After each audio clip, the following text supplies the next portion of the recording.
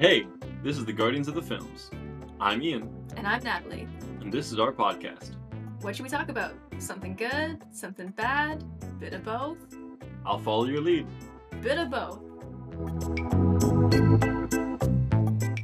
Welcome to the Guardians of the Films. So, what we are going to be talking about here is essentially sitcoms, the pilots and the finales. So, the starts and ends to some of our favorite sitcoms.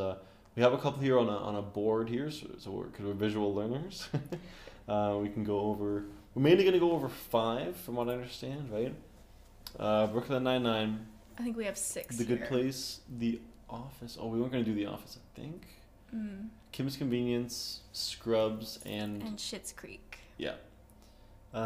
So I guess we'll say it once again. We'll talk about the pilots first, but we might have some finale talk sort of connecting through that. So there will be a spoiler warning for those 6 shows in particular. And to start off with Brooklyn Nine-Nine, you want to talk about the pilot for a second? The pilot of Brooklyn Nine-Nine, I found is actually one of the stronger episodes, and a stronger pilot, I think, because it sets up all of the problems that the characters end up overcoming towards the end. It sets up Holt as a new character, so it puts you right into a main conflict with all of the main characters and their relationships.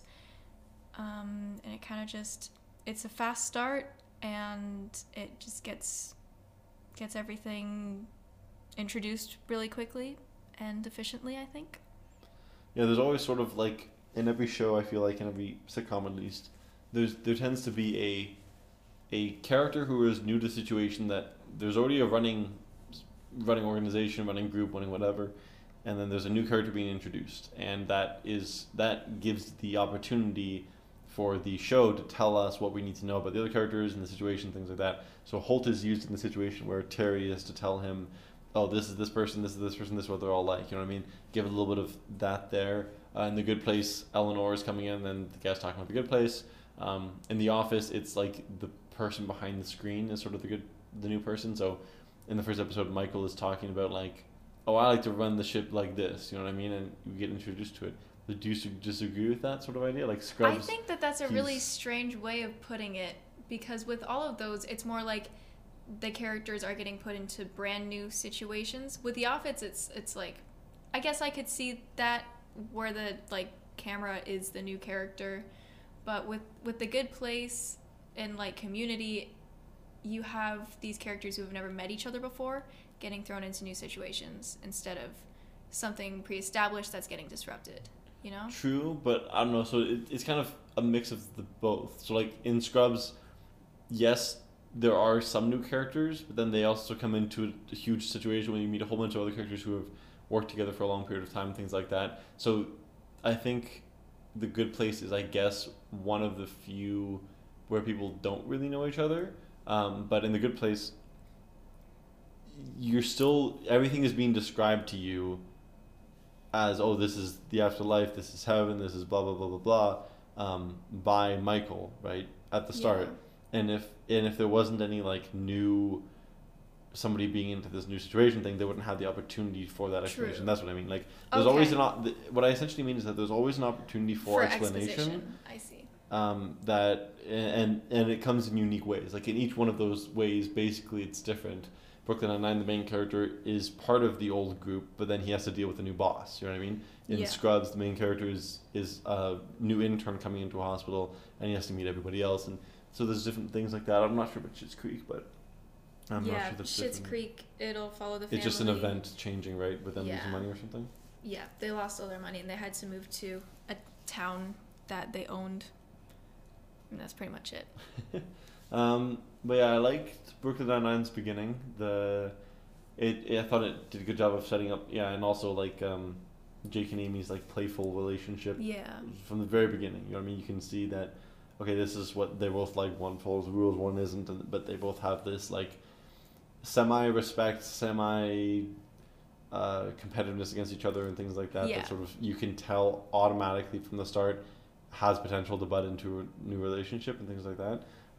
which is just sort of well done. Yeah, and I always enjoy Holt and Boyle. Those are my two favorite characters in 99. I think they just have like Holt pretending to be straight is like one of the funniest things in my mind of like any sitcom, any like running gag in any sitcom. It's like one of the top things for me. Where Seriously? It's just it's just like I don't know, just how he does it all the time, and how he like tries to look like he tries to act like he's interested in things that he isn't, but then also he says it like his entire personality he doesn't show interest in anything. Yeah. So he tries to act interested, but it's so obvious that he's like. And it's just completely monotone. Yes. Oh my gosh. There's Very quotes I matter of could fact. say, but I'm gonna not because Because he's being like very explicitly graphic. sexual just to like overcompensate. Yes, but it's the overcompensation is just hilarious. And yeah, that's one of my favorites. And then Boyle is the classic like. I mean, I think that sort of thing happens a lot with a lot of different shows.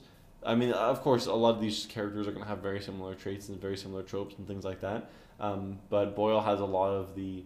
He doesn't realize what he's saying is inappropriate or awkward or like and he's just so. He's so like 100% all the time, and it's so like extra all the time. You know what I mean? Like, and him pretending he's part of Jake and Amy's relationships and being like. When is our baby coming? You know what I mean? I don't know. Those are my two favorite characters for sure of 99, and they get it set up in the plot pilot story. Yeah. I would agree with Holt. He's definitely my favorite main character, but I also really like all of the side characters in Brooklyn Nine-Nine. Like, I really like Pimento and Doug Judy. Every episode that they're in, those are my favorites. I love them. Yeah. The Pontiac Bandit, and I like Kevin too. Do you know what a clapback is, Raymond? Because I do. Yeah. And the one, them having to watch all the Nicolas Cage movies, and then the one movie that's like an actual good movie that Kevin might like, and he's like, what? Yeah, this Brooklyn Nine-Nine's pilot, it has some good jokes and everything. It's pretty good. We rated it, like a 7.5 out of 10? And so these ratings, don't listen to them too much. This is just our opinions on like how well they set up, and then in the finale case, how well they close out the story. It's not like the episode as a whole, but like what it means in relation to the series, right? That's how we're sort of reading these. So yeah, like how good is the pilot for the series of Brooklyn Nine-Nine? And then do you want to go straight into finales, or do all the pilots and all the finales?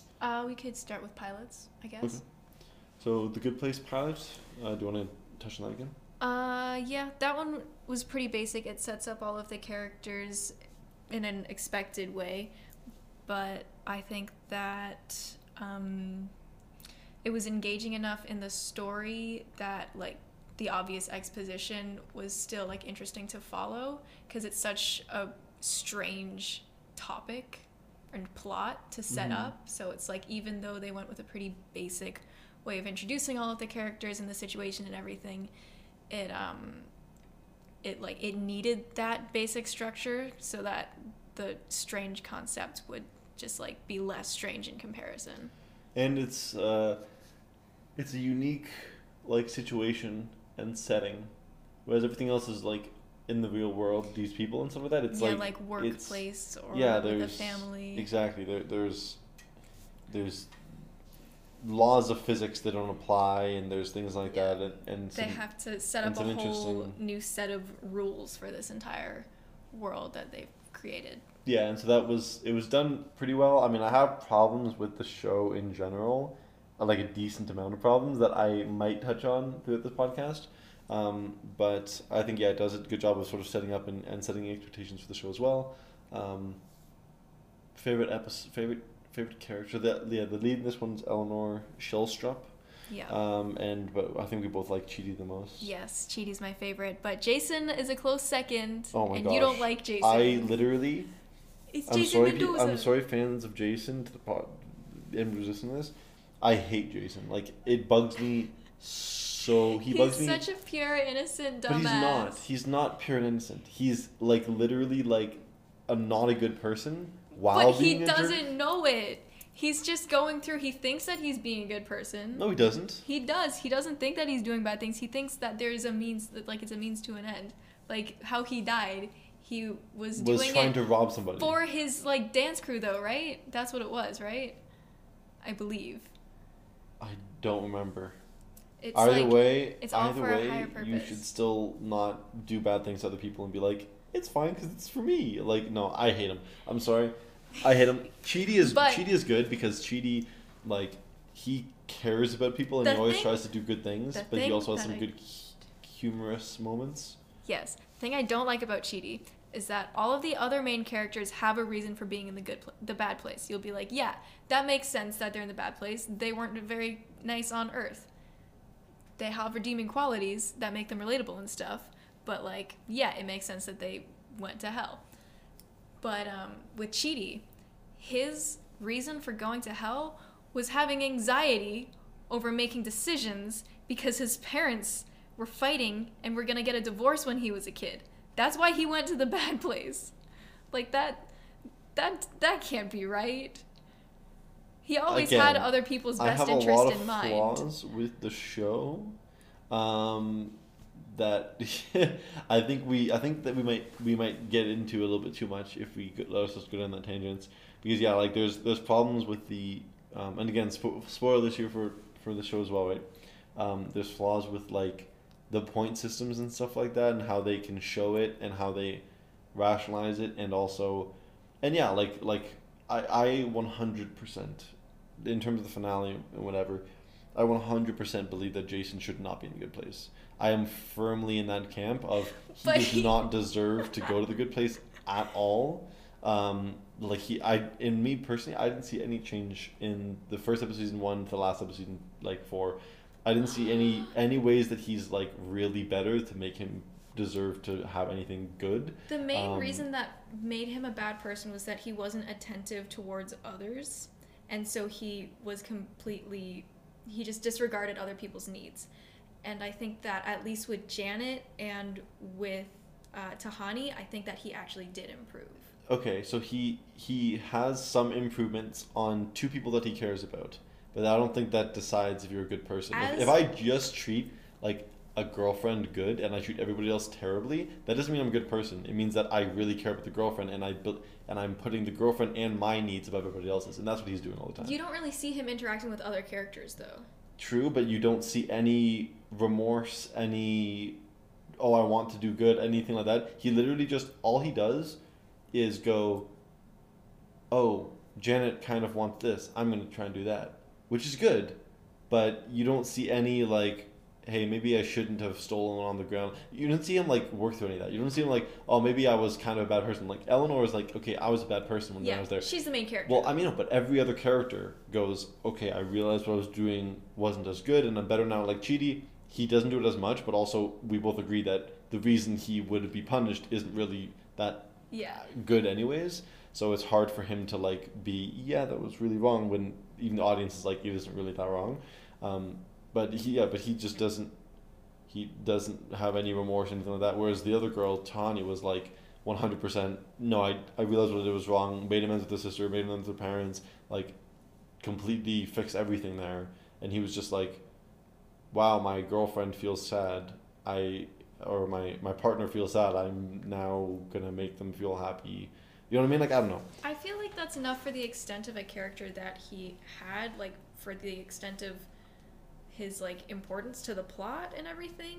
Like, yeah, it's not perfect, as you're saying, but like I mean, like they can't finish the show and be like, sorry buddy, you're left behind, but I just don't like it because I don't think he deserves to be in the place. Like the other people, I think they did change and they did sort of see some of the errors of their ways and things like that. Even I mean, in the good physics place, sort of behind it of like when they have their memories erased and they just suddenly become good when they don't have and they just have the memories of being bad. I don't really agree with that being a premise, but it's like they get their character development back or whatever. Yeah, but it's like you didn't go through the whole thing that gave you character development. You know what I mean? When they have their memories, it's as if they did. Yes, when they get their memories back, but like they reset her memories, Eleanor's or whatever, and send her to Earth, right? And then she's just like becomes a good person, and like multiple things, you know what I mean? Like not right off the bat, and some situations, things like that, but multiple times they like erase their memories, and then they're just like they're good again, and it's like it's trying to tell the story of like humans are good, but it's like I don't know, it didn't hit a mark for me. But anyways, we're talking a bit too much about like the show in general. This show is like has a lot in it, so. But I think we can talk more about that in the finale part. Yeah. We just want to touch on the pilots and the shows in general. So The Office, classic. Yeah, it's one of those that like it. I think that it sets up the characters in a very different way from how they decide to take it in. I don't. Early seasons. I think they set it up well, but I don't remember it like super well. Especially Michael, because they set him up as like the office bully, but then did they? Yeah, they did, with the like aggressive demeanor and not a lot of positive responses from all of the employees, and then I don't know. I mean, he kind of is an office bully still to Yeah. like before he leaves. Like pretty early on, you get to see that side of him that just wants love, and it's like he just wants to be loved by everyone in the office, and it's not because he's a jerk. It's just because he's misplacing his enthusiasm and his eagerness to be accepted by the office. You know. Mm-hmm. Yeah, I suppose so. But I don't know. I feel like it sets up everybody else's characters good though. At least. I guess maybe not Michael as much, but like everybody else's, it's who they are. And Michael, it's missing that part of him wanting the love stuff. But I feel like they have to introduce like 10 characters, and it's hard. And it's hard to get while making it funny. It's hard to have that slow moment of him going, "I just want love." You know what I mean? But I think you can kind of get it like in the opening lines or whatever. Like people say, "I'm the best boss." You know what I mean? Like you can see how happy he is, and how like you can already see he's kind of deluded, and he's like world's best boss mug, and he's like, "I bought it at Spencer's Gifts." You know what I mean? Like you can see that he wants to be that. Yeah, but the way that it's presented in the earliest episodes is that like he's more self-centered and arrogant and all of that stuff. Okay. And then they actually did make a big turnaround after, I think it was just the first 3 episodes. Like it was pretty early on. They didn't get they didn't get a response that they wanted to from that character, and so they changed it. Yeah. Yeah, I suppose so. But I mean, like, I think I want to. Michael is like an iconic character from a sitcom and everything, but I'm thinking back on it, I don't think he has as much like character development as I thought. Like he kind of is the same, but then at the end, it's just because of again his love for one person, and Jim going like, "Hey, do this," and then he's like, "Okay, I'll try that out," and then it works, and he's like, "Cool." Yeah.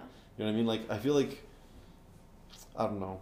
He still does the sort of like that's the thing. When he left, and we'll touch on this in the finale, but I just wanted to remember while I remember when he left, he went to Angela and was like, "I kind of thought we were gonna like hook up, whatever," Yeah. and like it felt out of place because I feel like he did have some character development, and then they said that joke, and I was like, that is like, it feels like sexual harassment after he's known her for this long, and like he's sort of tried to grow out of that whole sexual harassment problem, like you know what I mean. And he's got a wife and everything like that, so it felt weird that he, like, it felt both on brand and off at the same time, where I was like, okay, well, with his, like, quote-unquote character development, he shouldn't have said that. Yes. But that is a very, like, earlier season Michael thing to do, and because they're trying to call back to the earlier seasons, I understand it, but I don't agree with it necessarily. Yeah, I completely agree with that. It's, like, out of place, but you see why they put it there. Yeah. Because, yeah, like, the whole point is that he's supposed to, like, appreciate his workers more and not be as inappropriate and things like that, and then it's like he says that and it's like okay, but anyways, that's that. That's The Office. Kim's Convenience. Kim's Convenience. Kim's the Convenience gay pilot discount episode. That is actually my favorite episode. I've seen it many times. Why is it your favorite episode? It's to me, it's the funniest. I like all the different characters that come in and out of the store. You don't, especially in the later seasons when it's more based on developing the characters and less on the situations that they're in, you don't get to see as many convenience store antics, but you get a lot of those in this episode, I find, because it's just the easiest way to have Appa interacting with all the characters, and it's just an easy setting to get Janet in there and have just whoever coming in and out. yeah. So Yeah, it's the funniest, and you get all of the side characters, and yeah, that's pretty much it for me. I like how they sort of right off of the bat they bring in a character and they bring in a situation where it's like with the gay discount and stuff like that. Like it's like slightly political, but it's not.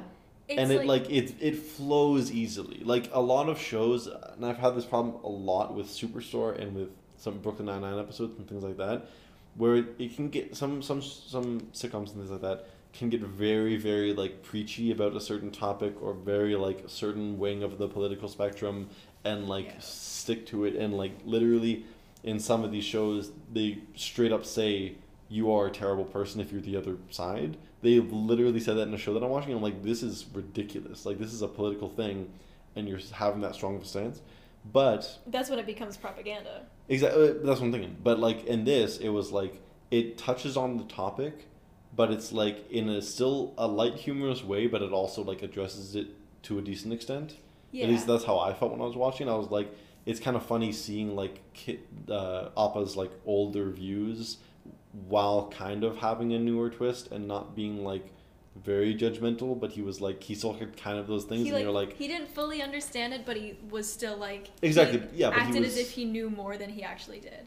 yeah, and he didn't fully understand it, but like he wasn't like negative to it. You know what I mean? Like he yeah, Mhm. I don't know. I thought it was well done in that sense, but again, I don't have a perspective that you have, right? So I'm not sure. Yeah, I liked it. Yeah, I you agree. liked it, so. Yeah. But I just wanted to touch on that as well because I think that's an important thing, especially with sitcoms and TV and things like that nowadays. It's Where really hard to find that balance between like Yeah. humor without like demoralizing the topic and serious without pushing an agenda. I think like if you look on like IMDb and things like that, like every episode of Superstore is the biggest one for me. Every episode that has those political things is rated like at least 4 whole stars out of 10 lower, and it's like they're just and it's because they don't do a balance. They definitely don't, and I really appreciate the Convenience for doing that balance. I feel like the Canadian TV shows do it really well. Like Schitt's Creek has moments like that where it's like I haven't seen Sitcom, so I can't touch on it, but it's like you are talking about something political, but you're not forcing an agenda. You're just like discussing it openly, Yes. and it's great. yeah, and that's what And another one Yeah. called Sort of also does that a lot with gender, sexuality, racism, things like that.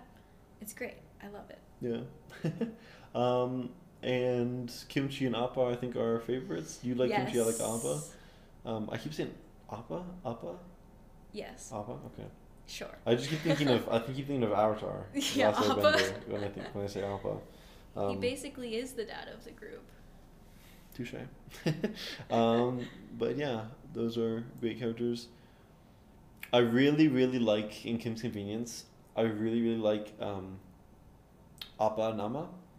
I like their relationship. I really like it. Yeah. Feels really natural. It feels really like sentimental. It feels like they've been dating for a long time. Like it's like what you see, like what I see sometimes with like my parents every once in a while. You know what I mean? Like you just see that like this is two people who have lived together for such a long time. They know all the ins and outs of each other, and they have a little playful little banter and things like that. That I don't know. I thought it was that relationship through the entire show was my favorite part of the show, and seeing like the family dynamics and things like that, and like in Modern Family, which we aren't going to touch on as much, but you see some of that, especially with like well, there's 3 couples, right? You see in all 3 of them, but you don't. They're younger couples. They haven't been together as long, so you don't see it as wholesomely. I feel like, you know what I mean? Because they're still going through things. They're still figuring out how their relationship works in different situations. But with Appa and Amma, it's like Yeah. they've already gone through everything. They're just like they're so comfortable with each other, and so like they know each other so well, and it's Yeah. nice, and it makes you go like, I want that. You know what I mean? Yeah. Like it's just. And when I was watching that, I was like, that was my favorite part. I was commenting on it many times to whoever would listen. I'm like, I love these two in this relationship. Like, it's so good.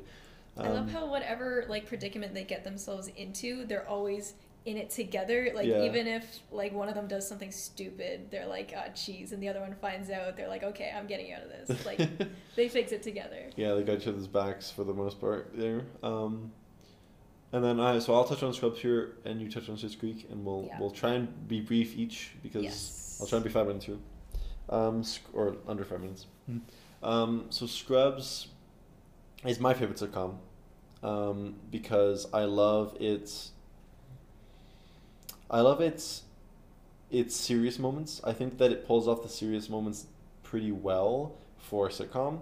So a lot of these sitcoms, like, they have like maybe one serious moment in a couple episodes, and it's like, and sometimes it can hit, sometimes it can't, sometimes it doesn't, things like that. This feels like a mix between like Grey's Anatomy and a sitcom. Like, it feels like it's more drama-y than you would think for a sitcom, I guess. I think it has the most serious moments than any other show on this list, because it's a show that takes place in a hospital, and there's so many things that are unavoidable when you have that situation, with like facing mortality and facing death and things like that. And we touched on before in different podcasts. There's a portion also of like one of the main characters sort of losing their religion for a little bit and things like that. And they touch on so many serious things, especially with like denial and death and what it can do to you and the guilt that you can have. I mean, I haven't seen Grey's Anatomy, but I'm assuming that they touch on all these things too, because in a hospital you are You're surrounded by death. exactly Obviously. You're surrounded by death, and the decisions you make either save somebody's life or end them, right? And you're faced with mortality and things like that. Like in the police, you still can deal with these topics, but it's not as frequent. Like, it's not every day that people are dying nonstop, and it's not every day that the decision you make is like somebody living and dying. Like, somebody can get away maybe, but that doesn't necessarily right in your face you feel their heart stop. You know what I mean? Like, and so it's very interesting with that. I love the characters. So the pilot of this is JD going into the new hospital, and he has his best friend with him, and you can immediately like tell these are two like very goofy kids. Like, they're just having fun, and they don't care who knows it. Like, they will do embarrassing stuff, and they're fine with it. They're just living their lives, and they, yeah, I think it was done really well. Dr. Cox is my favorite character, I believe, of the show. He's sort of the standout, I feel like, whenever you go to it, because he has the most emotional moments, because he's the teacher of these kids, and he has to tell them, like, listen, it's okay, you're doing this, you know what I mean? But also most of the time he's very, very hard on them, and he's very like he calls JD a girl's name like the entire show. He either calls JD newbie, or he tries to come up with a different girl's name every episode. And it's just like, he tries to like put down them, while meanwhile you see behind the scenes he's doing what he can to help them, and he's looking over their shoulder, he's making sure that they're being okay and things like that. And I don't know, I just thought it was really, really well done, and I can always go back and watch Scrubs, because even though it's goofy, and even though sometimes like the jokes don't always hit, I like the drama part of it, because I think that the drama always hits off.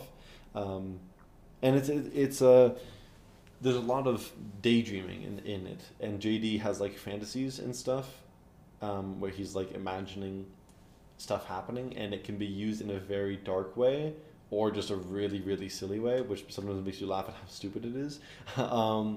But the dark, like sometimes the sort of the dark, mournful maybe fantasies and imaginations and things like that, like it is in the finale, they can hit hard and actually make you cry. So I will touch on the finale though when we finish all these introductions, but that's just about my 4 minutes now. But yeah, I think it's really well done, and Elliot, and there's like a decently enough diverse cast, and they deal with some of the things like sexism and things like that, because the chief of medicine is like this really old white guy who's stuck in his ways. Then some people like conflict with him and things like that, and they don't necessarily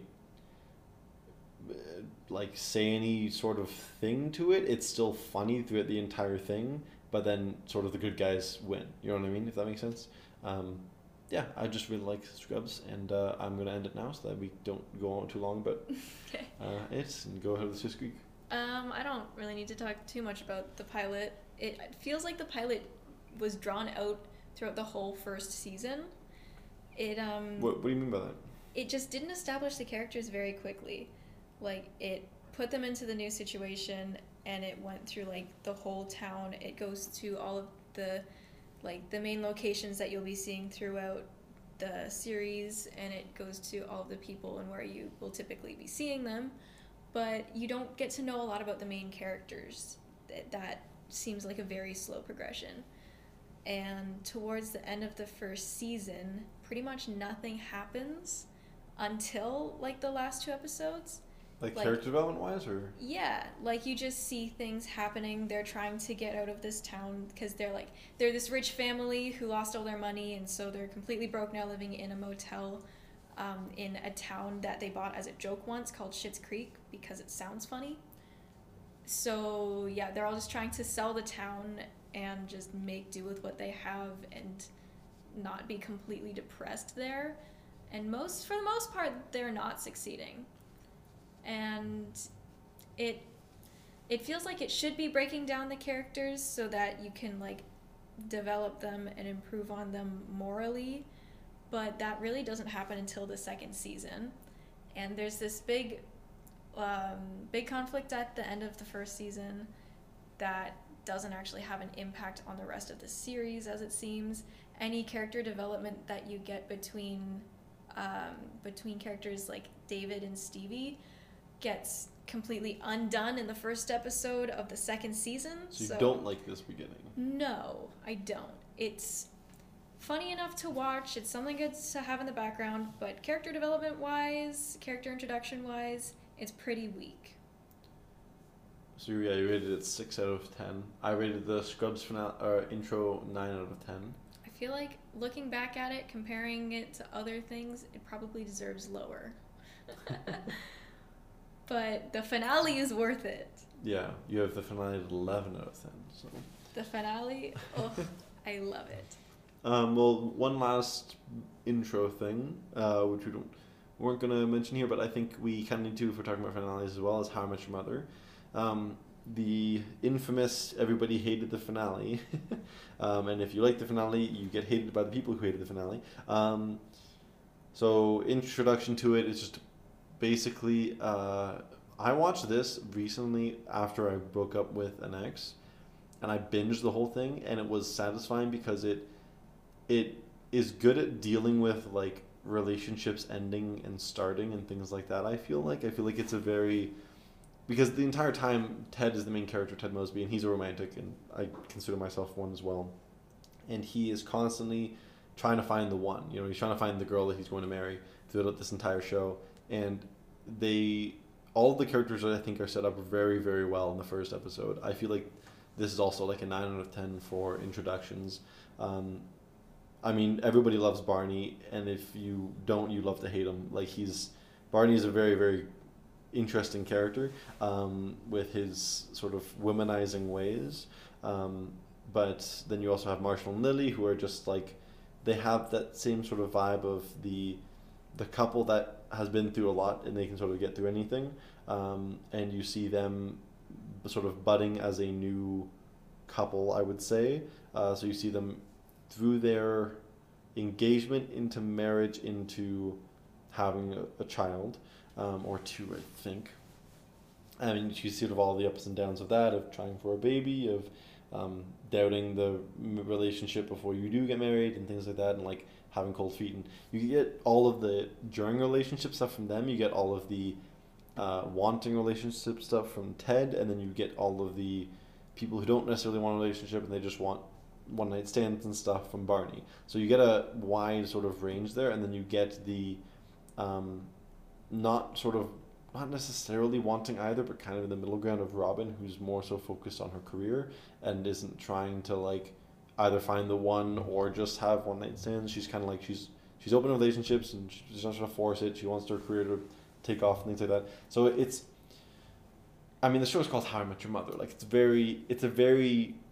it's a show about relationships, and I think that's what I really like about it. And it also doesn't really make sense that he's telling all of these stories to try and context the mother story, which is like takes place in the last season. But he's telling like all of these other girls that he slept with while talking about how much he loved their mom to his children, and it kind of feels weird. But I think that was very, very well done intro, where he meets Robin and things like that. And the group gets formed, and Robin is sort of the person who's being introduced to everybody, like we were talking about before. Sort of, if you need to explain something, you explain it to Robin. Except there's not much to explain because they just go to the bar and drink every night. So, yeah, that's everything I can think of here.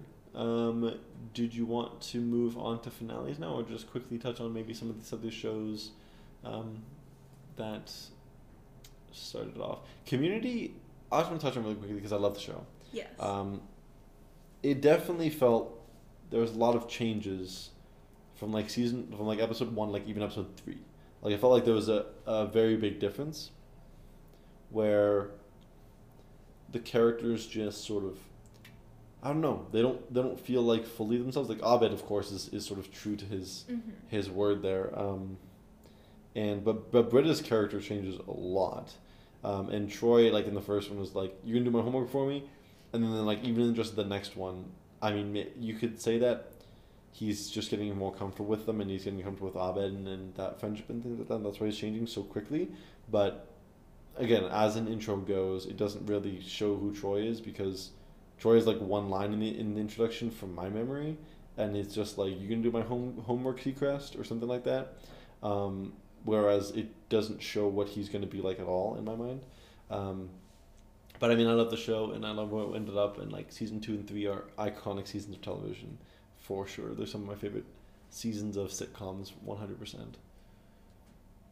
Anything you want to touch on here? I honestly don't really remember the first few episodes of Community. I didn't really like them the first time that I watched it, so like I just don't remember them. Most shows, you gotta get a couple episodes in. Yeah, I guess I'll just touch on this because this is where my pad is. So a lot of shows, you don't sort of feel like maybe they're in their stride, or you don't maybe feel like the show is really taken off or good until a couple seasons, and then you see this really, really strongly with Parks and Rec and The Office. And that is sort of mainly with Parks and Rec, it's because they write most of the characters around the actor. Yeah, so they have these characters, they have the script, they hire people for the characters, and then after they see them for a while, they can start to write into their strengths and sort of develop those characters in that direction, which you see in The Office is like it feels kind of disjointed at the beginning, and then it kind of hits its stride, and the same with Parks and Rec, where like season 1 and season 2 you're kind of like, this is kind of... Season 1 is, like, super weird compared to the rest of it. Yeah, and like, Andy as a character, in the first season, I feel like he's just, like, a bum. Yeah. Like, he's not, like, nothing special about him. He's just kind of not... You're just supposed to be like, okay, so this lazy. Guy's just... Yeah. He's just lazy. Using and he's just Yeah, being but lazy. then, in the future, they make him, like, dumb and wholesome and relatable. Whereas, in the first season, he's just kind of like a jerk who's just kind of using his girlfriend. Yeah. From my knowledge, there's no real showing that he's like really not the smartest or anything like that in the beginning, and then he sort of goes into that in the later seasons. Right, and it's just sort of, they build off of the characters and how well they're acting and how comfortable the actors are and things like that. I feel like it mainly is it for The Office and Parks and Rec here that we're talking about. The Good Place would make no sense if they did like that approach, because they had a very specific end goal, at least for the first season. Yes. So that one flowed nicely, plot-wise, character-wise. Yeah. But yeah, just wanted to touch on that because that is sort of something to take into consideration, as well as I believe...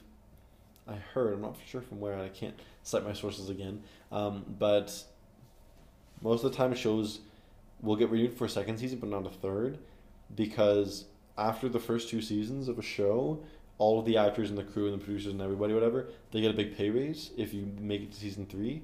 And so that's why a lot of shows don't tend to have like 3 seasons and then ending. They tend to have like 2 seasons and then end, or they go past 3 seasons, because they either make the investment to keep going, or they sort of go, okay, we'll cut it at 1 to 2.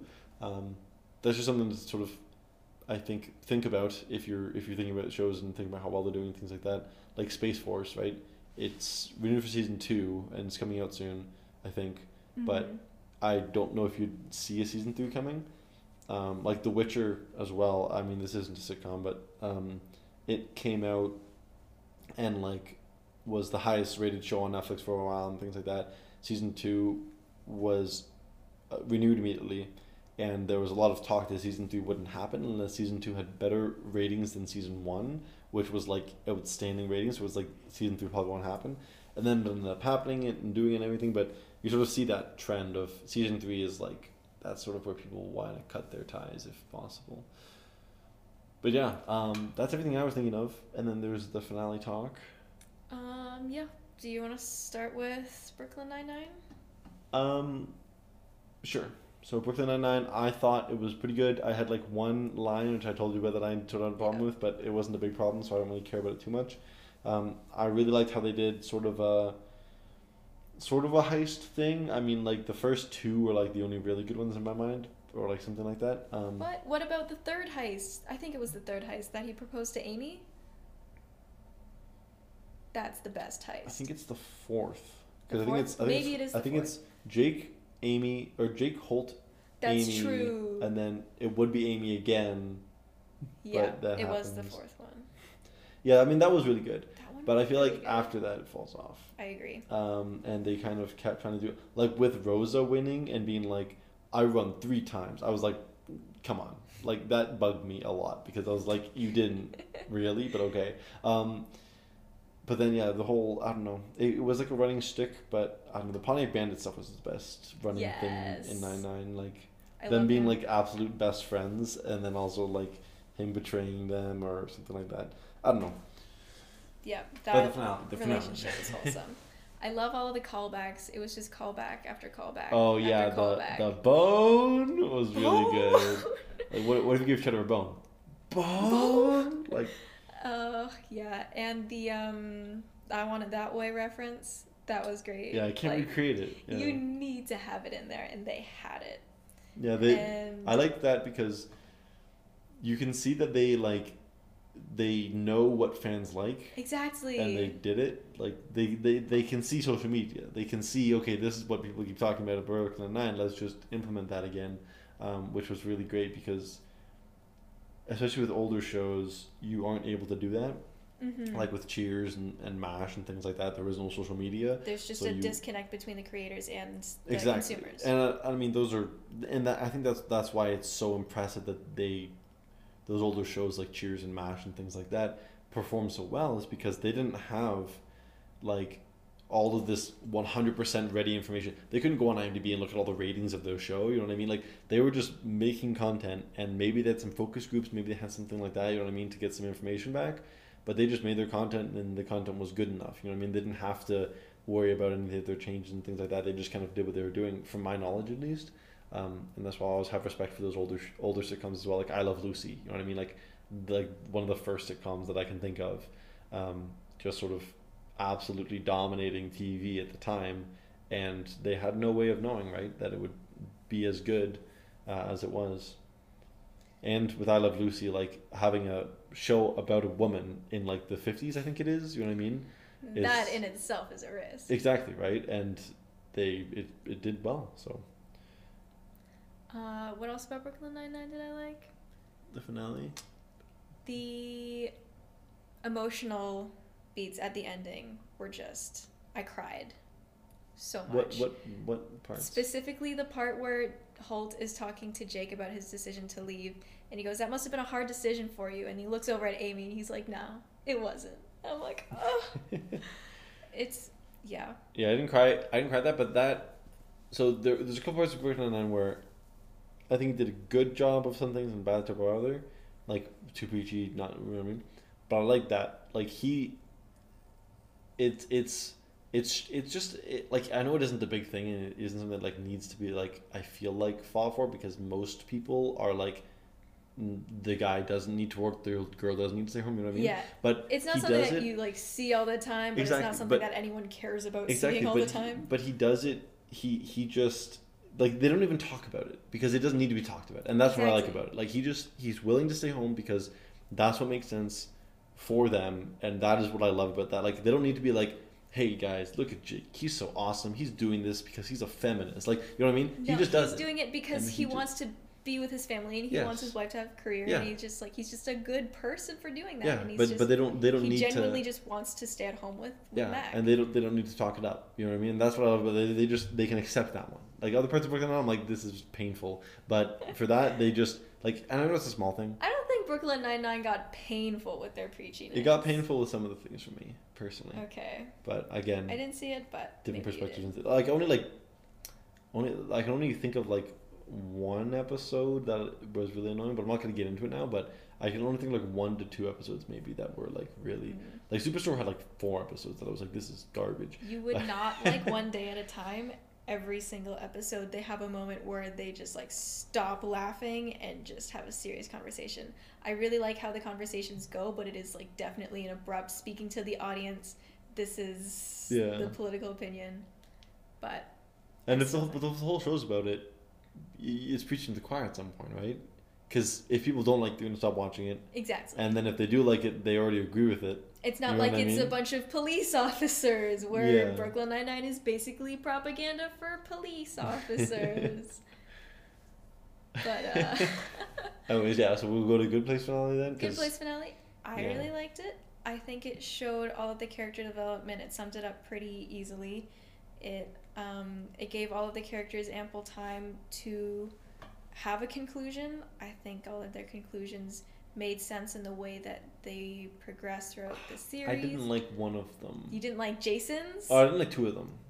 Oh my gosh. There's only 4 of them. Jason's I didn't like because of him staying, not going through the portal for like 10,000 years. And then becoming a monk. And then just being like, I just wasn't there. And it's like, really? Like, there's no way. That's such a Jason thing to do, okay, but you would literally go crazy. Human beings are social beings. And yeah, maybe like some monks, whatever, can be isolated for like years and years and maybe even their whole life at a time. But for like 10,000 years was what they said or whatever, and like he didn't go crazy. He was just fine. Like, and this is Jason, like, that again, it took me out of it. I was like, if he just went off, I'm like, okay. But then they keep him there, and then for 2 seconds, and then he leaves, and I'm like, what's the point? Like, you could have just had him leave beforehand. His perception of time is different though, because of how many lifetimes he's lived. Yes, but it still bugs me. And Michael's, it bugs me that he didn't get a new life. He got a 80-year-old man's life. That's what I was thinking too. Like in Soul, at the end, I don't know if you've seen Soul, but at the end of the movie, spoiler alert for Soul, the Tina Fey soul goes back to Earth and lives a life after she like discovers after she finds a will to live. Yeah. It's not about the calling though. That's what's beautiful about it. Yeah, it's just a will to live. I just mean, anyways, I could talk about Soul, but I won't. Reference. Well, she finds a will to live through Joe and then goes and lives her own life starting from birth, which would make more sense for Ted Danson. I feel like, he should have had a new life because it's just a skin suit, and he didn't have any experiences on Earth. So like he was like, I want to experience what humans experience. Then experience it as a baby, and then the whole human experience. You don't experience how humans experience stuff when you appear as a 75-year-old man in a little condo and then die in 10 years. Like, that isn't the human experience. Human experience is growing up and getting in fights and getting bullied and finding a love, and you know what I mean? Like I feel like that's what the human experience is. And to just like go bloop, now you are a human for 5 years. Like, what? That was his whole thing too, was like the experience of relationships and how they will change and how mortality plays an effect and all of that stuff. And you don't get that as an old man. Yeah. He literally would have to meet somebody who is also that old and everything, and they'd have all the experience. He won't be able to relate to them. Like, it just doesn't make sense. And I like the whole thing, and it was I think kind it's of nice enough though. it was nice on the surface level of going like, oh, he's on Earth now, and like the last scene and everything. It was like, oh, I really loved the last scene. yeah, but it then was it's beautiful. like, but if you think about it, this guy's going on Earth to die in 10 years and be alone. Like it doesn't make any sense. He's not getting the human experience. What's the point of even giving him the option? I don't know. It bugged me. But yeah, I thought it was well done overall. I didn't like it because it just kind of was like existential crisis time of like, man, I don't want like to die. But then also I liked it because of sort of some of the conclusions, things like that. But yeah, like when people started leaving, I was like, oh man, this is just like depressing. Like when Yeah, people you like were I want just to leave, I'm waiting. like, this is just sad. Like I was just Yeah. like I was like, this is literally just feels depressing to Like me. especially Eleanor and Chidi when she's like, she's convinced herself that she wants to leave, and she's convinced herself that he can't leave. Yeah. And so she tries to change his mind, and then finds out that he's been thinking about it for a lot longer than she noticed. Yeah. And she goes through that whole inner conflict of I can't. It'd be selfish to keep him here, and Yeah. so it just like restates that she has changed, and she can recognize when she's being selfish and change those actions. Yeah, but it's also just depressing. It's So that's very why I don't really depressing. like it. Because it's a sitcom, and while I like Scrubs' But it's sad about moments, death. It's gotta be. yes, but while I like Scrubs' moments, the reason why I like Scrubs versus it more is because Scrubs is about, yes, some things die and yes, you will die and things like that, but there's also a lot to live for, and that is just about like accepting death. There are two different forms of sadness and death, but the other one is like hopeful and yes, there's a future potentially, and the dreams that you might have, and I'm going to get into that in a minute when it gets to Scrubs. But and then Good Place is just like, you're going to die. You are no longer going to exist. Your mind will no longer think, and it's like that's just depressing. But that was me. Anywho, I that think was it was just a beautiful me. discussion on like the possibility of that and how other people will react to that. Yeah. Me personally. Yeah. Again, I liked it. I just didn't. It's like I wouldn't want to necessarily watch it again, because I was like, it was just kind of sad, and I've seen it once, so Yeah. now I know it. But like, I don't want to get bummed out again. I get that. But then we have The Office. The Office. Honestly, don't remember much from the finales. I remember more of the one where Michael leaves. 525,000 600 minutes. How do you measure Measure a year. Measuring love. You got to. Okay. Anyways. That was Rent. In case you couldn't tell by our terrible singing voices. Yeah, I thought The Office was... So The Office we kind of have split into two finales, which will be the same for Scrubs. Where the first one is when Michael leaves, and then the second one is like the wedding. The actual finale. Yeah, like the wedding. Again, everything With spoilers. Dwight Dwight and Angela. I really like that one because like you've been wanting them to get together. Like you've been wanting, like they are like OTP. You know what I mean? Like they're like, they in my mind are like, you need them to get together the whole time. Like they, especially with like season 9. Not like I mean like they barely together. You know what I mean? But especially with season 9 going like, wow, Jim and Pam aren't that great. You kind of like, you want a really good couple to root for, because Jim and Pam in season 9 is kind of painful. I'm not going to lie, and I don't know if I'm biased here, but I didn't like Pam at all. I mean, Jim obviously had a lot of problems too. I mean, they both did, and it was frustrating because like, these were the characters that you're like, wow, their love is so pure this whole time, whatever.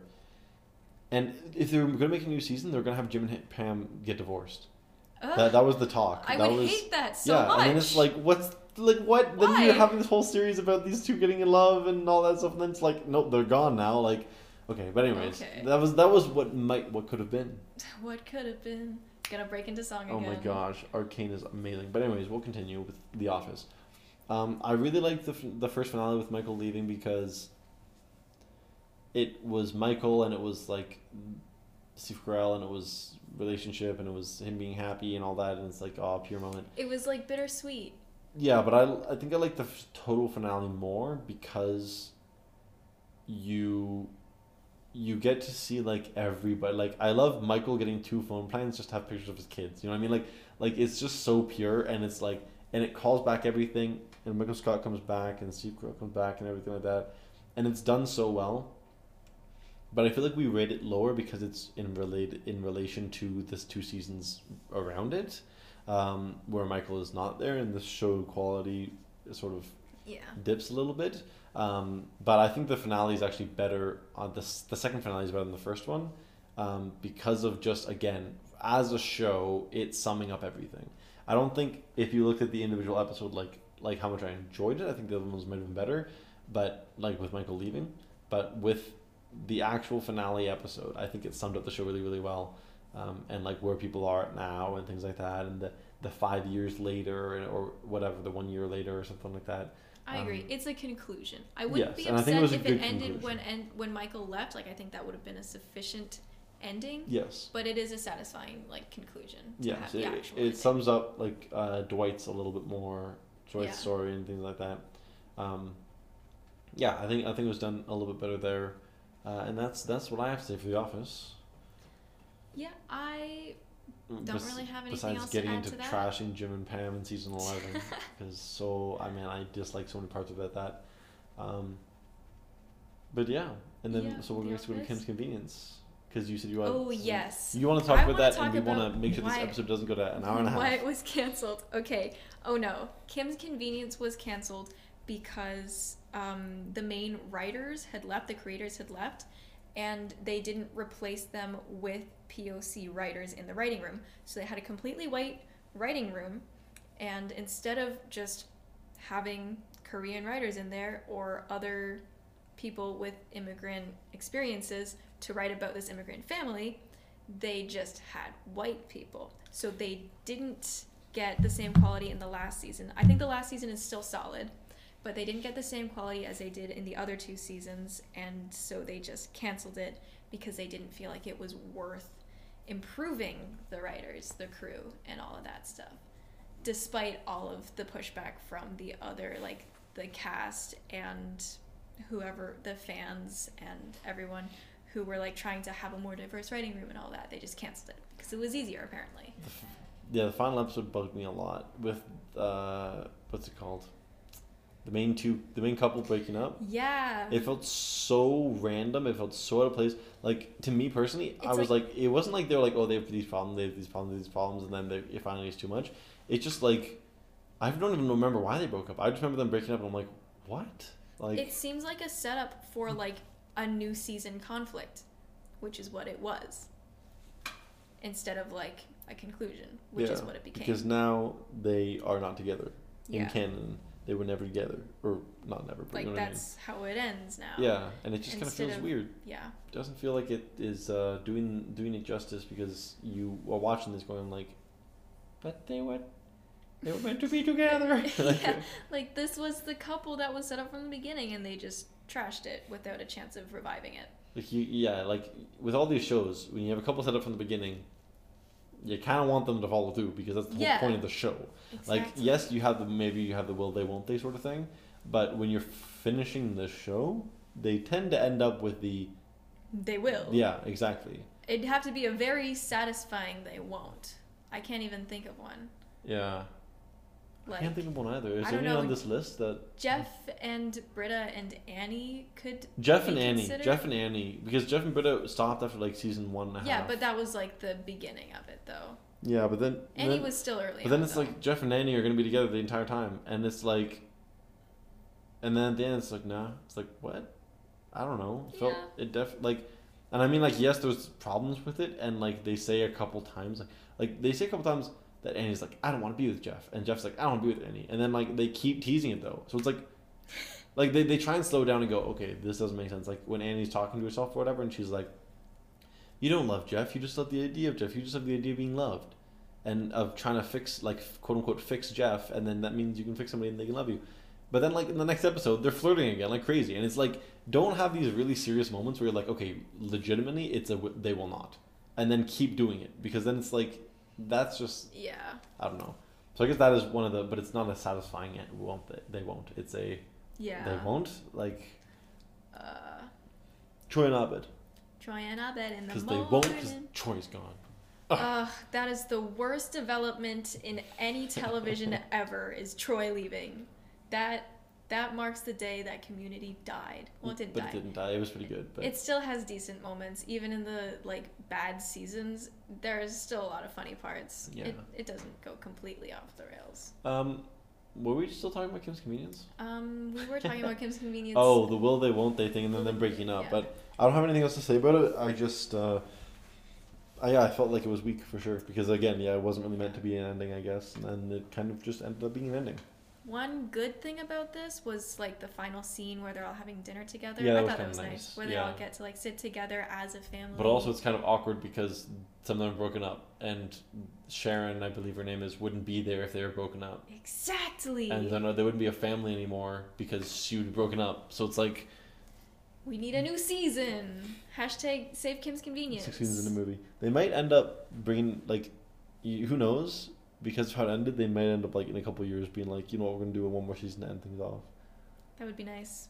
Especially since they set up Janet being gay. I love that. But Oh yes, they I dropped remember that Yeah, because it got canceled. but not in the not in the canceled way. It got canceled. No. So Scrubs then, I guess. Yeah, what did you like about the Scrubs finale? There are 2 finales. I'm getting this real quick. Okay. The second one is trash because it isn't really a finale. I'm pretty sure it's 8 seasons. You and then- rated it 3 out of 10. Because there's like 8 seasons and then there's like a quote unquote 9th, and it only runs for like 13 episodes, and then they canceled it because nobody watched it and it was trash. They had a beautiful conclusion to everything, which I rated 10 out of 10 at the end of Scrubs last episode, and then they went, you know what, let's reboot it. Let's have them in a teaching hospital. Half the cast showed up. There's a new cast. Some of them are really annoying. And it just doesn't work. And it's very frustrating because now when you say Scrubs, that is like tagged onto it, but it's so bad that it's like, please just take it off. And so that's why there's quote unquote 2 finales. Even though that episode, the last episode of Scrubs isn't even a finale. It's just a normal episode, and then they canceled it. Like halfway through the season. That's unfortunate. Exactly, because of that part. But at the end of the first season, or by first 8 seasons, there's a really, really beautiful, beautiful moment where JD fantasizes about stuff. And he goes outside and he is, like, my dad didn't like it, but I liked it. So it's not like it's amazing objectively, but I enjoyed it a lot. He goes outside and he's always been sort of a romantic, just like a little bit. I mean, like, he still has like really non-romantic moments and things like that, but he's very wistful and he's very hopeful, and he hopes that things can be the way that he wants them to be, and he's very optimistic and things like that. And sometimes he gets shut down, sometimes he matures and grows through it and things. And he's moving hospitals. He's going to where his kid is. He's going far away, and he's not going to be in the same hospital with all his friends that he's been with the last 8 years. And they play a song. What song? I know that it says like,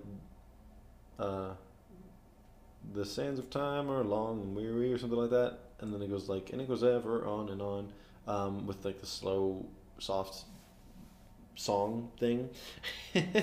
I don't want to sing it because I'm not good at singing, but I do remember it, even though I haven't seen it in like 3 years. I haven't seen Save the it finale. for the musical episode. Oh yeah. Oh, musical episode. We're singing during the musical episode. We've just sing everything. Okay. I believe that I cried at this the last time I watched, which was like 3 years ago.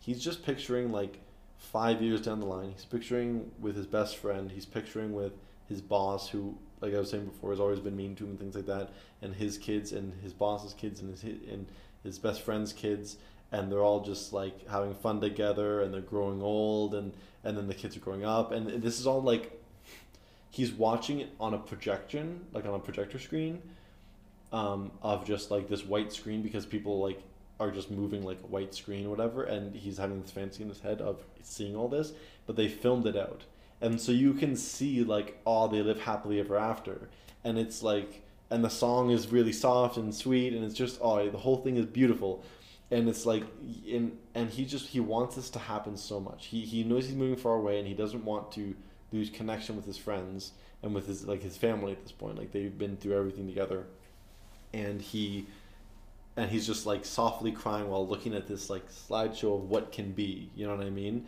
What could have been, right? It's just like, it's such a beautiful ending to it, because of the whole, like, he's been a goof, he's been fantasizing about things and things like that. Like in the first episode, he pretends like he's in Star Wars, you know what I mean? And there's like lightsabers, and then in the last fantasy that he has is like this sweet, sweet, sweet, beautiful moment, and it's like you see how he's matured and how he doesn't just want like all these dumb little adventures anymore. He wants like to spend time with the people he loves, and he wants to really put effort into seeing them and things like that. So it's my favorite finale of any of them. I haven't seen it in a while, so I don't know if it'll hold up that same memory. Me and my sister are watching through Scrubs right now. We're on season like I think 3, but I'm very excited to get there because of just how much it touched me. Because I was like, I'm the same way. I fantasize about, man, I really hope like I don't lose touch with my friends and things like that. And that might happen at the end of this year. You know what I mean? Like, because I'm going to be graduating, right? And I'm not in the university anymore. And it's We don't talk about that. well, I mean, like I think I'm on for another maybe term and a half or something like that, right? But you know, when you leave school or when you leave a job and things like that, and it's like you have these thoughts and you have these feelings of like, man, I really want to just like spend time with people again. You know what I mean? I want to be with them, and I want our kids to grow old together, and you know what I mean? Like sometimes you have those thoughts, and when you've been with somebody as long as JD has in this moment, I mean, you've been growing with these people, right? You've been watching them for 8 years, and it just hits so much harder than like in Brooklyn Nine-Nine. Personally, like it doesn't have. No, I get it. I know Like, you've you been get it. trying to get me to watch Scrubs. All you had to do was describe the finale. Like I don't know. Like yeah, it's just I absolutely love the finale, and the music hitting and everything, and because again, like he never gets any appreciation or any love or anything like that from his boss, who he basically considers a father figure, and then he gets to imagine this world that, although they've had some nice moments throughout the years and stuff, he gets to imagine this world like that his boss, because his boss is very like, he never pats him on the back. Like that's sort of like the thing. He always goes like this, like over his back, and then goes like and walks away when JD can't see. And you're always like, no, just pat him on the back. Tell him you're proud of him. Tell him you love him. You know what I mean? But he never does. And JD in this little slideshow, it's like 5-10 minutes long, whatever. He gets to relive that, and he gets to live it as if his boss will be with like this with him and everything. And again, as the viewer, that it's like this is happening, right? So you can interpret it as you want. You can interpret it as he's leaving and this is what he wishes could happen. You can interpret it as this. You can interpret it as this is just the creator showing us what's going to happen in the next couple of years. But this is all happening the character's perspective as, I just want this to happen, right? So you can take it in multiple different ways, and that's also something I like about it. But in my mind, it's canon. Like that, what he's imagining, what he's dreaming about, what he wishes beyond wishes happens, and that's another reason why I love it. And it's also another reason why the 13 episode little garbage fire afterwards is bad. It doesn't counteract the dream, but it doesn't have any of the emotional depth. And also like in the scene right before the slideshow, he's walking along and he's seeing all the people who died in the previous seasons who were really impactful to him. Like there was one old lady who was dying, and she said, I just want to die, like I don't want any more treatment. He's like, what? Then it's in the first year. And she went, I've lived my life. Like, I've done everything I wanted to do. And he's like, he makes this whole list, like a bucket list. Like, but have you done this? Have you done this? Have you done this? And she says, yes, I've done all that. And then before she dies, she says to him, like, but have you ever done that? But also, have you ever just taken time to do nothing at all? Have you ever just taken time to just lay on the grass and just appreciate life? And because of that episode, I do that to this day. Like, I still just, like, I try and just appreciate life, even if I'm not doing anything. I just go for a late night walk, which I know you like as well, and just, like, look around and be like, wow, this is beautiful, and I'm happy and all this stuff. And that was one of the characters in the first season that influenced him like that. And so in the last season, he's walking along and they're lining the hallway as he's walking out the door, and they all like, he sees all these people who like taught him an important lesson, because like every other lesson he learns an important lesson, right? So yeah, I don't know, I really like the Scrubs finale. It might be one like top 5 episodes or sitcom episodes ever. Is my favorite, definitely sitcom finale. But I'm thinking of like, if it's just like my top 5 TV show episodes, it might be up there. If not, it would be top 10 because I think it sums it up perfectly. I've talked about it for a very, very long time though, so I will stop now. But I really like that, and then it was really painful that in the next episode they go, now they're at a teaching hospital, and then like half the characters show up, and it's like it's all light and cheery, and it's like, but it ended so beautifully. Why did you look how they massacred my boy? But anyways, we'll move on now because that is everything. And now you can talk about Schitt's Creek, which you say is you rated it a little higher than me, but I'm going to change mine to 11 because yours is 11. I'm going to change mine to 11. That was not a serious rating. I just really like the relationship between, spoilers, David and Patrick, and it's just a really satisfying. Wait, those are two boy names. Those are two boy names. I know. They make me very happy. The whole first season of Schitt's Creek isn't that great, but it's all worth it for David and Patrick. How many seasons are there? There's like 4. I don't remember. Okay. But this series actually got a planned ending. All of my favorite shows have been canceled or something and did not get proper endings. But this actually got a planned ending. Stuff's in that pile now. It isn't like it had a proper ending. It's like it got canceled because it. Okay, I'm sorry. I'm very annoyed, but it continues. This was planned, and you can tell that it was planned because of all of the ways that the characters kind of. It's the wedding day of David and Patrick, and it's not turning out to be a great day, obviously, because it's a sitcom.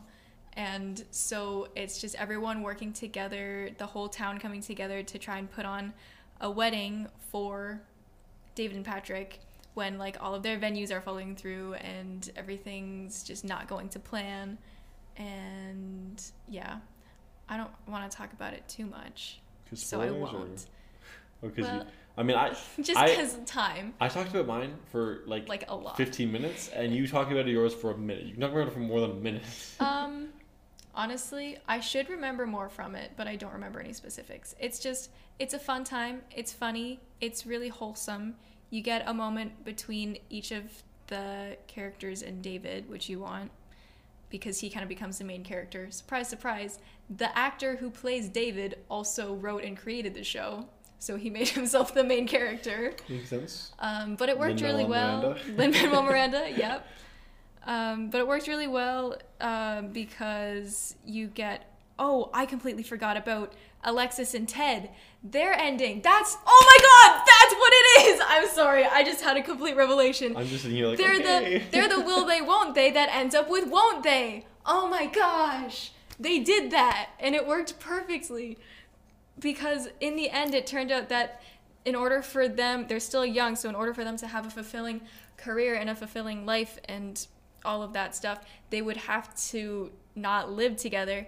And Ted is living abroad for the moment, and he comes back so that he can tell her in person, and they have like a dinner date where in a really sentimental place, and they get a whole restaurant to themselves, and they just have a night where they just sit together and just prepare to miss each other, and it's super sweet. That's the will they, won't they that ends with they won't. You're satisfied now. I'm so satisfied that I remembered that. And yeah, so you get that, but you also get the David and Patrick ending up together, and the whole conflict of them wanting to stay in town or wanting to leave comes into play because David ends up wanting to stay with Patrick despite having an out now because of some sort of money in the family. I don't remember who gets the opportunity to leave town first, but pretty much everyone except David leaves, and they all go to different places, so they all have to come to terms with being separate again. When they were like rich and stuff, they didn't really interact with each other. They were off doing their own thing, being privileged and whatever. And then when they were in Schitt's Creek, they all had time to bond, and like they became really close, and they started to rely on each other because they were all living together and all that. So just being in close proximity, you get used to being around your family and stuff like that. So it was nice to see them all coming to terms with having to be apart, and how they were gonna see each other, and how their relationship was gonna be different from before they had moved to Schitt's Creek. That is that was my little few minutes of Schitt's Creek. I But apologize. for Alexis taking and so much Ted. I'm so satisfied that I remembered that. time. I also, because you were saying that, I remember that in the finale also, really quickly for Scrubs, his boss never says anything nice to him, and he like fake storms off and then ends up going behind him, and he gets a friend to be like, why don't you ever be nice to him? And there's a shot of the boss in the forefront and him in the background, and the boss goes, maybe it's because like, oh, he's one of the best doctors I've ever known, and he's a great person and all that stuff. And in the background you see him going like, yes, like finally he's saying this about me, like, and then at the very end he goes like, Perry or whatever, because his name is Perry Cox, and then you just see the boss face go like, like he heard it, like, because he never says anything nice in front of him, but he'll say nice things behind his back, right? So then he tricked him into saying it in front of him, and that was also just another satisfying moment there. But How I Met Your Mother, really quickly, also because you haven't seen it, right? I have not seen it. But really quickly, look at this. I've seen the beginning of it. The finale for Scrubs is rated 9.8 on IMDb. That's like, wow. that's like highest. I think that means it's in like the top 20 episodes of all time ratings because of how little things are rated 9.9 and 10. Because like one person says no, then it's like it's not. But yeah, it's just my sense of little validation right there. What else we have? We have How I Met Your Mother. I didn't hate this episode. I did not hate his finale. Again, heavy spoilers for all these. Have you seen it? Nope. I've seen like the first 3 episodes of this show. I like How I Met Your Mother as the whole show. I really enjoy it. But the finale, so essentially this is a huge spoiler for the finale of How I Met Your Mother. It's been out for a while, but I'm just saying it right now. Do you want to hear it or do you want to Yeah, I want to hear it. The mother is introduced throughout all of season 9. Like at the end of season 8, last shot of season 8, it's like, oh, this is who's going to play the mother. Season and 9, like you know that's yes. In season 9, through the entire thing, you know who the mother actress is, and she's interacting with the characters. She just hasn't met the main character yet. So it's like, oh, it's like the webs that are led into the thing, whatever I mean.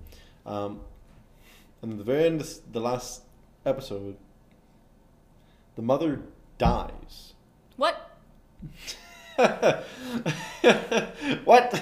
What? So when he's explaining the whole thing to his kids, the mother dies like beforehand, right? The mother is dead when he's and he ends up with Kobe Smulders. Yes. Wait, really? He ends up with Robin. Really? He ends up with Robin. No. So he's talking to his kids, and but there are some really beautiful moments like throughout the series that kind of infer. There's an episode like season 5 where he's like, and I was doing this, but if I had known that your mother was just a block away, this is what I would have done. And it shows him just running over to her and going, hey, I know we haven't met yet. I'm going to marry you eventually. It's like a fantasy thing, right? But he's like, I know we haven't met you. I want to marry you. And you don't see the wife's face, right? But he's like, but I want to spend every extra minute I can with you. And it's like, okay, you see in context that he was saying that because his wife has died and he misses her so much that he wanted to he wishes he could have spent any more time with her than he did. But then in the end, he's like, so now you know now you know how I met your mother. And the kids are like, that was a really long story because it was 9 seasons, right? And then, but they're like, but isn't the whole point of the story that you're trying to tell us that you love Aunt Robin or whatever? And he's like, I suppose, or whatever. And they're like, no, you should go to Aunt Robin. You should be happy. It's been years since Mom died. You should go and be happy with the person that you've been in love with this whole time. And then he's like, okay. And then he runs over, and at the very end, they end up together. So like that's how it ends.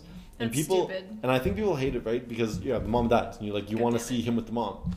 But I see why they did it, because the entire show, he's in love with Robin, and he's going, I want to be with Robin. You do want to have a relationship in the end that actually has something to stand on, rather than like, oh, this person just met Ted. Like, we don't know anything about that. I would have been happier, I think.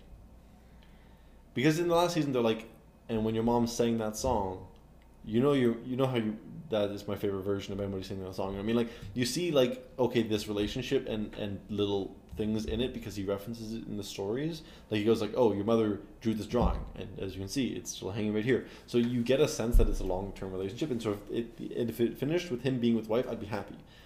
I would have preferred, I think, if he ended up being with the wife and realizing that he doesn't love Robin in the last season. I think they would have had a season to have that story arc of him going, I don't love Robin. I never really did. I just loved blank blank blank, like the idea of it or whatever. If they had found a really good way to explain it and then end up with wife, I think I would have been happy with that, because it's also kind of weird that the whole point is that he's like the one that I love, the one that I need, the one that I married, like my soulmate. And then all of a sudden, okay, I'll go with Robin. Yeah, and that happens in a 22-minute episode, and like the entire show, yes, he loves Robin, but the entire show he's saying, but it's not your mother. But I love your mother. But your mother's blank. But you're talking to the mother so much, and then in one episode it's like, your mother's dead.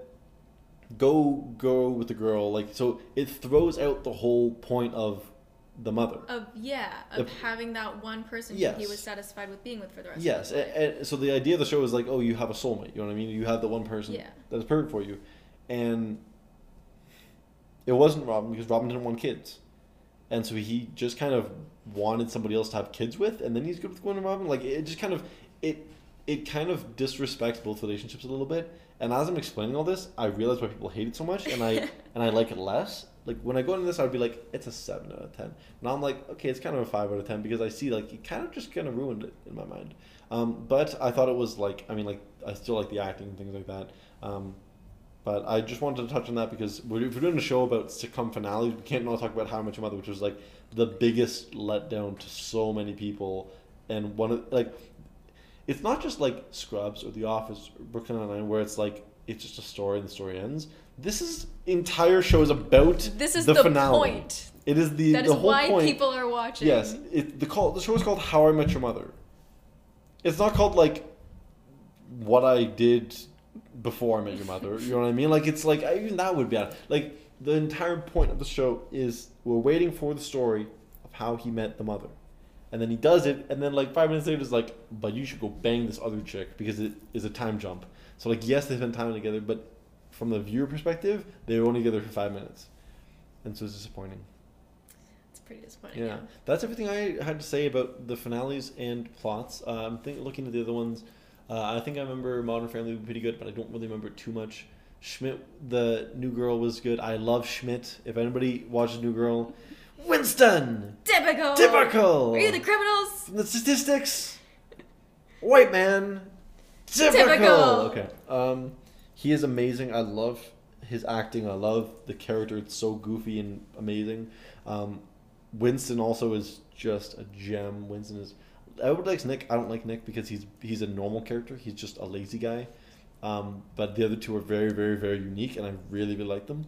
And Winston being he pulls pranks on people. Can I spoil this for you, or do you want to watch the end? I feel like I want to watch it. I've already gotten a few episodes. Yeah, true. He's a prankster, and in the end, he does a prank thing, and it's like, like it's a callback. It's just a callback, and it's like the callback is really good. Yeah, I really like the finale of New Girl. I thought New Girl was like an underrated sitcom that people don't talk about, but I really liked how goofy and unorganized it is. Like, they let most shows, they have arguments. They film one person, they film the other person, then they stitch it together and make it look like a full conversation. But in this one, they just let them. But in this one, they just let them talk, so they can cut each other off in sentences like I just did to you. Sorry, but they can.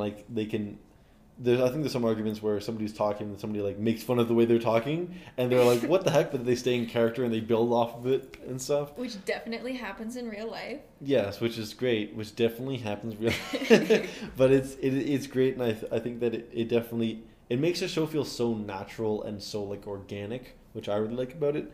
It doesn't feel scripted. It just feels like these people are just kind of goofing around, and with the improv they were able to do with like Schmidt and stuff like that as well. Like Schmidt mispronouncing things. Coupons. I have the coupons. Chutney. The chutney. Yeah. It's just great. I love New Girl. The finale was good. Looking at these other shows, Arrested Development, I really love Job, and I love the humor and stuff. I just don't remember the finale, and I stopped watching season 4 after the reboot. Yeah, Arrested Development was before its time. It had a lot of interconnectedness between the. I think it had the most. The shows. I think it had the most jokes per minute. I think that's what the stat was there. Impressive. Because it was just like constant, and they were like, some of them were like really like intelligent jokes that I really, really appreciate. Yeah. I And like, some of them are just complete bullshit. yes, Like a lot of Job stuff the is kind of chicken complete sounds, garbage, like- but they can go from one end of the spectrum to the other. yeah, in a second. Yeah, but I really liked it.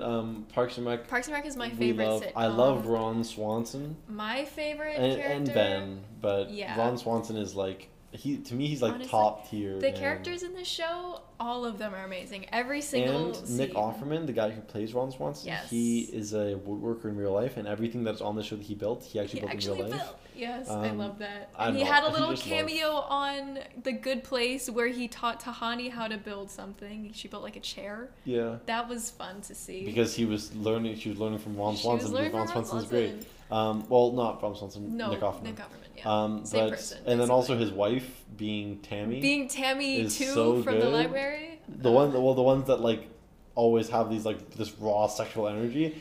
It's so much more satisfying to watch when you're like, oh, that's his wife. Yeah. Like, you know what I mean? Like it's because it's like I would love to do that with my wife. That'd be so goofy and weird. Like it's just like, but it's like, but if you're married, you don't want to do it with some other random person, right? Like Yeah. as much because then you have to fake it. But for them, like they You can. would love to do that with your wife? No, Like get arrested and make out between the bars? No, I mean like if I was an actor, I would love for my wife to be my love Oh, interest. yes. But like in that really goofy way where you can like. Where you're just being completely so raunchy Complete- that everyone yes. around you is super uncomfortable. Yes, but it's just Okay, like that hilarious makes more because sense it's just now. like hilarious because you're actually in love and you really care about this person deeply and everything, but then it's just like And yeah, you're it's just just making out like a complete idiot. yeah, 100%. It's just funny, and so every time I watch that now, I'm like, oh, they're really in love. Yes. That's everything I can think of here. Yeah. I don't know what else to say, and we want to end this before an hour and 30, and we have really quick post-credit scene. Post-credit scene? Post-credit scene. Post-credit scene. Post-credit scene. Okay. So that's everything for that, and we will get into the post-credit scene now. Okay, thanks for listening.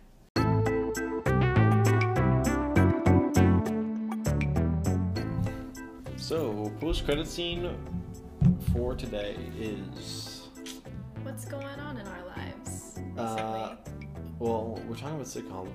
Maybe we should talk about sitcoms. Like, what stuff you watch right now? What am I watching right now? Trying to get through Ozark and New Girl. What do you mean trying to get through Ozark? Ozark is so good. The episodes It's are long, and I don't have a lot of time on my hands between classes and dealing with you. True. Dealing with me? Bro. Okay, but I don't go to classes, so that's why I have so much time. No, yeah, Ozark is so good though, and I think you'll really like it because it's just like it's so like, again in my mind, objectively well made. You don't have to enjoy it, but I feel like it's like, it won Emmys for directing, and that's like a good sign that it's well made. And Jason, what's his name? Bateman? Jason Bateman. I want to say Jason Bourne for a second there, but Bateman was also from American Psycho. I have not seen that. What's the guy's name though? You've It seen might that? be Jason Bateman. Yeah. But anyways, Jason Bateman? I would recommend watching Ozark 100%. It's not a sitcom, but it is a TV show. What I'm are you watching right now? well, You're watching Fargo? Are I'm you watching- watching Fargo still? I'm watching Fargo, Ozark, and Scrubs, and Community, and The Mandalorian. So what Is I'm there doing? a new season of that? Is there a season like 3? No, it's season 1, 2, then there's Book of Boba Fett, and season 2 will come out next year most likely. Okay, so Boba Fett doesn't count. Correct. I went to my sister and I was like, I want to watch the Book of Boba Fett. My sister was like, let's watch The Mandalorian first. I'm like, okay. Oh, so you're actually We watched rewatching that? one episode, and then that's it for the last month. Well, the like, first episode's the best episode. My sister's just not, what? It's my favorite episode. It's a good episode. You are high as a kite. It is good, I guess. It is Maybe? top tier. The introductions, the establishing the world. Yeah. It just, I don't know. Maybe because I've seen it so many times. I've seen it like 4 times and everything else like once or twice. I've seen it like twice though. So that's why. So, Yeah, I just got the fatigue. Like I know what's gonna happen before it happens, sort of thing. I But also love the music in The Mandalorian.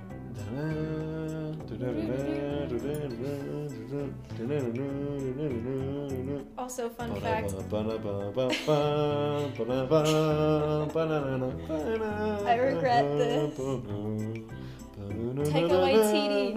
Taika Waititi directed that episode. And he was the voice of the robot. He's my favorite director.